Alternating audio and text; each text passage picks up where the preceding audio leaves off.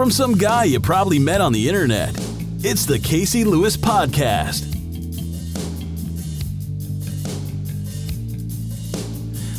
It's Monday, December 14th, 2015, and this is the Casey Lewis Podcast, where we talk about crushing debt, loving work, and chasing dreams that matter.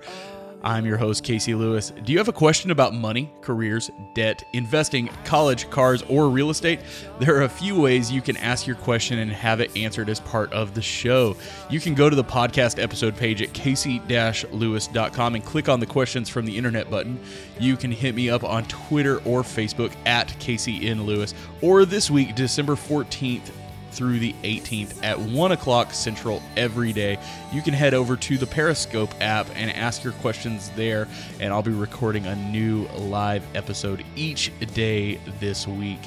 Kicking off today's show is a question from Chris. He writes, "We're thinking about selling our house. What do we need to do to get ready?" Good question, Chris. Thank you for writing in. Real estate is booming right now in a large part of the country, and so it's a good thing. If you're thinking about upgrading in homes, this would be a good time to do it. So if you're thinking about selling your house, the first thing you need to do is determine approximately what the value is going to be of your home. And you can do that by doing just some of your own research, checking and seeing what other homes in the neighborhood have sold for, using tools like Realtor.com. Seeing what other homes around your area are listed for is also a good way just to get a good gauge. Then you need to start cleaning your house. Not just a little bit of cleaning, you need to clean it before your real estate agent comes over. Before you interview any real estate agents, you need to get on it and get that house cleaned up. And here's why. A clean house sells more than a dirty house. And when you have that real estate agent come over, they're going to talk to you about the value of the home as they are seeing it. And they can say in their heads that they're going to help you stage it and make it look nice.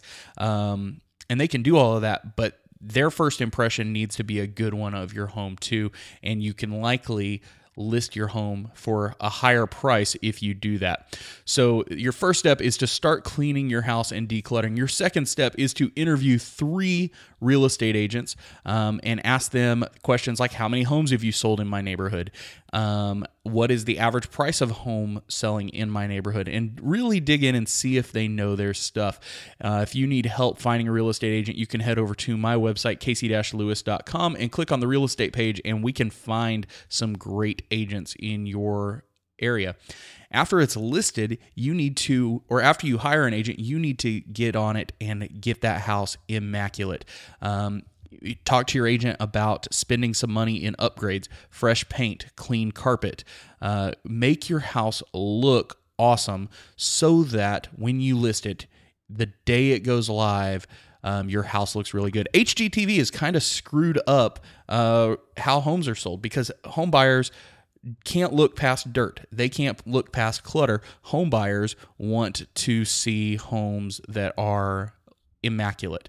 So you have to do a little bit above and beyond. But the good news is, by spending that little extra time, that little extra money before you list your house, by spending that little bit of extra effort getting your home ready to sell, you can actually sell it for more money than you used to be able to because everybody just kind of threw a dirty house out or just an average house. Make your house look spotless. Make it look awesome.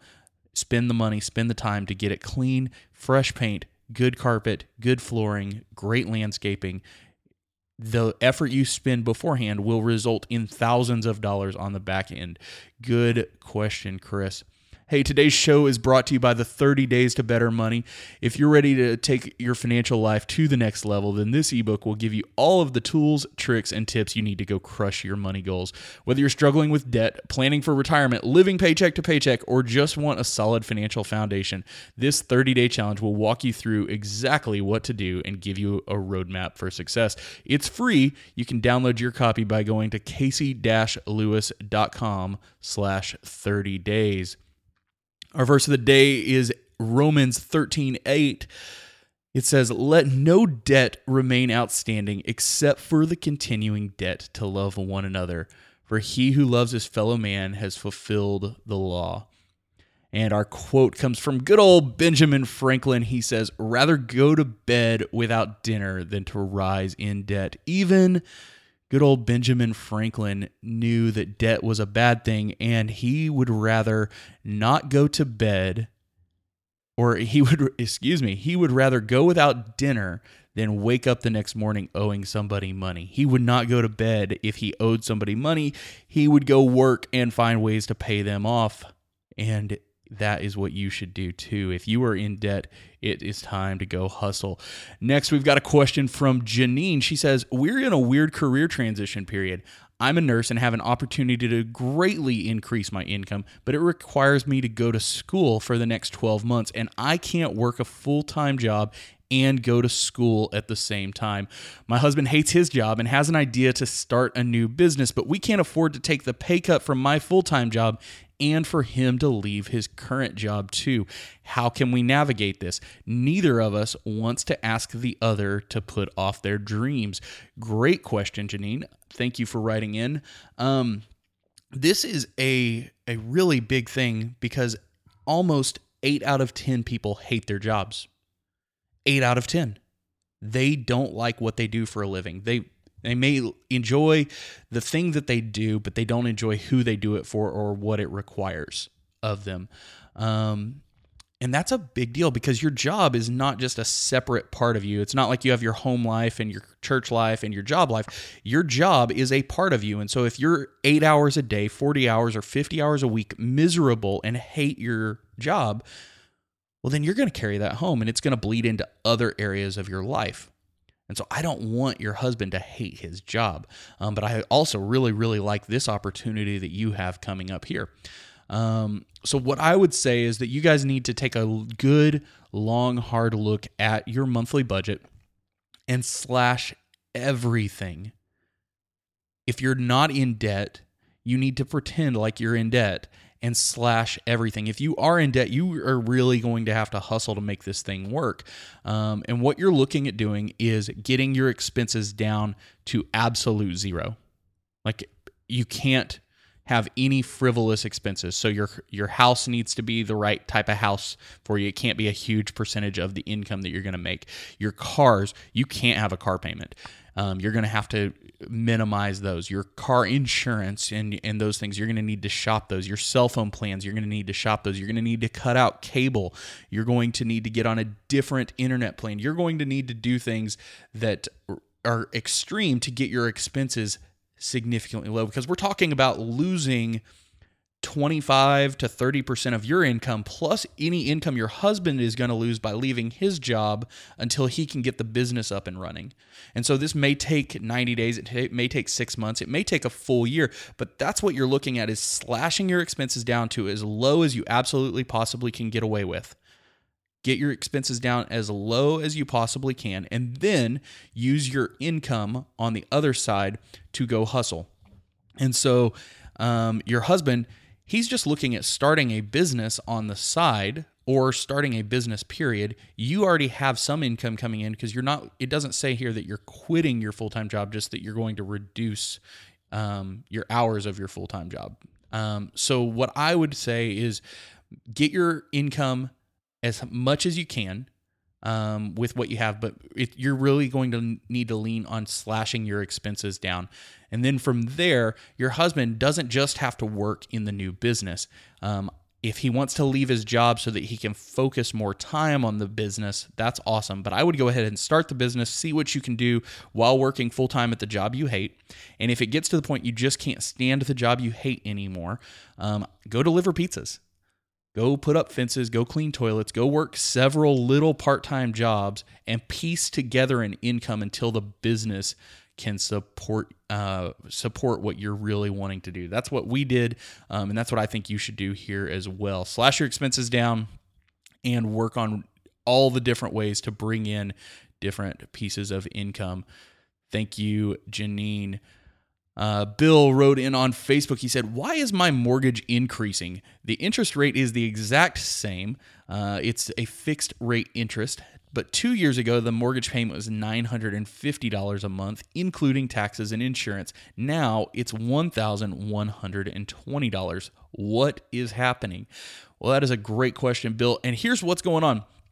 Inside of your mortgage payment, it is broken down into 4 different pieces. You have principal, you have interest, you have taxes, and you have insurance. And if you don't have a lot of equity, you probably have a 5th thing called PMI, private mortgage insurance.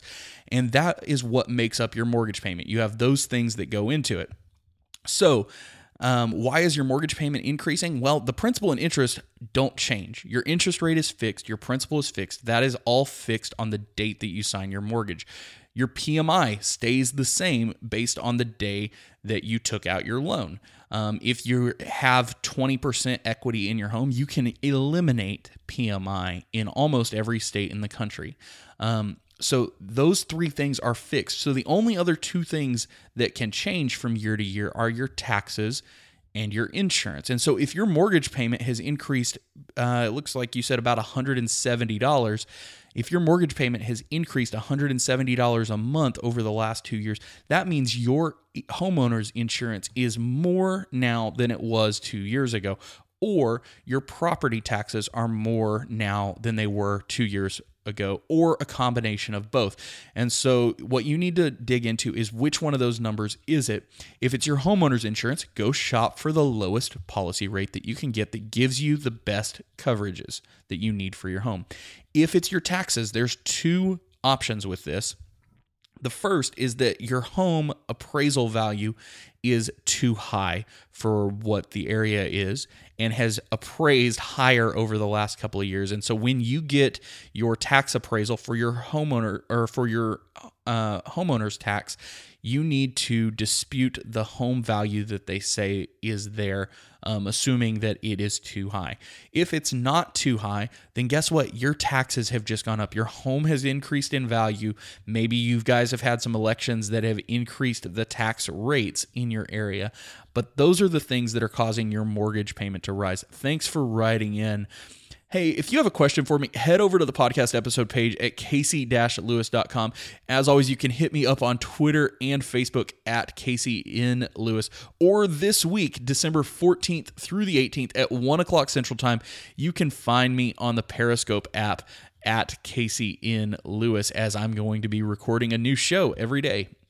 So if you didn't listen to Friday's show, December 11th, I asked you to spend about 20 minutes just dreaming on paper. I asked you to write down everything in 2016 that you want to accomplish and to not put limits on yourself or ask yourself, like, how am I going to afford this or what's my first step? Don't ask any of that stuff. Just dream. Just write it down. Fast and furious, you and a piece of paper for 20 minutes. Write down everything you could possibly think you want to accomplish, whether that's a vacation or a double your income or you want to put up water wells in Africa. I don't care what it is, the big dreams that you want to do, write that stuff down. Now, after you do that, I want you to read back through that list and pick the top 5 things that you really, really want to accomplish in 2015. Again, don't think about how you're going to do this. I just want you to choose the top 5 things. And once you have that, grab 5 note cards. Go get you 5 index cards. And on each one of those cards, write down one of those 5 things. And so that you have one thing for each card and you have 5 cards. And that's it. I just want you to write across what you want to accomplish in 2016, those top 5 big dreams that you got from your dream list. So on tomorrow's episode, I'm actually going to give you a few more steps to do that. But for today, just focus on that. One of the things that I want to make sure that I'm doing each week or each episode of the show is to talk about a giving opportunity or a place for you to be generous. And so this episode, I want to talk about Charity Water. They're a nonprofit organization bringing clean and safe drinking water to people in developing nations. Here's what's going on their About page. It's hard not to think about water today. In the Western world, we face growing concerns about our stewardship of the world's most precious resource. There's talk of shortages, evidence of reservoirs and aquifers drying up, and of course, plenty of people who just don't care. But forget about us. Most of us have never really been thirsty. We've never had to leave our house and walk 5 miles to fetch water. We simply turn on the tap and water comes out clean. Yet there are 663 million people on the planet who don't have clean water. It's hard to imagine what 663 million people really look like. but maybe you can visualize 1 in 11 people. 1 in 11 people in our world doesn't have access to the most basic of human needs, something we can't imagine going 12 hours without. Here at Charity Water, we'd like to introduce you to a few of those 663 million. They are very real and they need our help. They didn't choose to be born into a village where the only source of water is a polluted swamp. And we didn't choose to be born in a country where even the homeless have access to clean water and a toilet. We invite you to put yourself in their shoes. Follow them on their daily journey. Carry 80 pounds of water in yellow fuel cans. Dig with their children in sand for water. Line up at a well and wait 8 hours for a turn. Now make a decision to help. We're not offering grand solutions and billion-dollar schemes, but instead simple things that work. Things like freshwater wells, rainwater catchment, and sand filters. For about $30 a person, we know how to help millions. What I love about the way Charity Water's model works is that they have a 100% giving model. They have private donors that fund the things that cover their staff and the salaries and office systems and rent and supplies, and all of their overhead is covered by private donors. So when you give $1, that dollar literally goes to help fund a water project around the world. And so this is a fantastic organization. If you were looking for a ministry or a cause to give to, I would recommend you check out Charity Water. You can get to their website by heading over to charitywater.org. Well, with that, I am going to wrap things up. Be sure you check out the 30 Days to Better Money ebook. You can get your free copy over at casey-lewis.com/30days. Remember, your dreams matter. Put your money in a position to chase after what's important. Go crush it, and I'll see you next time. Thanks for checking out the Casey Lewis Podcast. Connect with Casey on Twitter, Instagram, and Facebook by following at Casey N. Lewis. You can get all the show notes for today's shows and tons of bonus content on the podcast episode page at casey-lewis.com. And if you like the show, don't forget to leave a rating and review for us over in iTunes. That's my dad.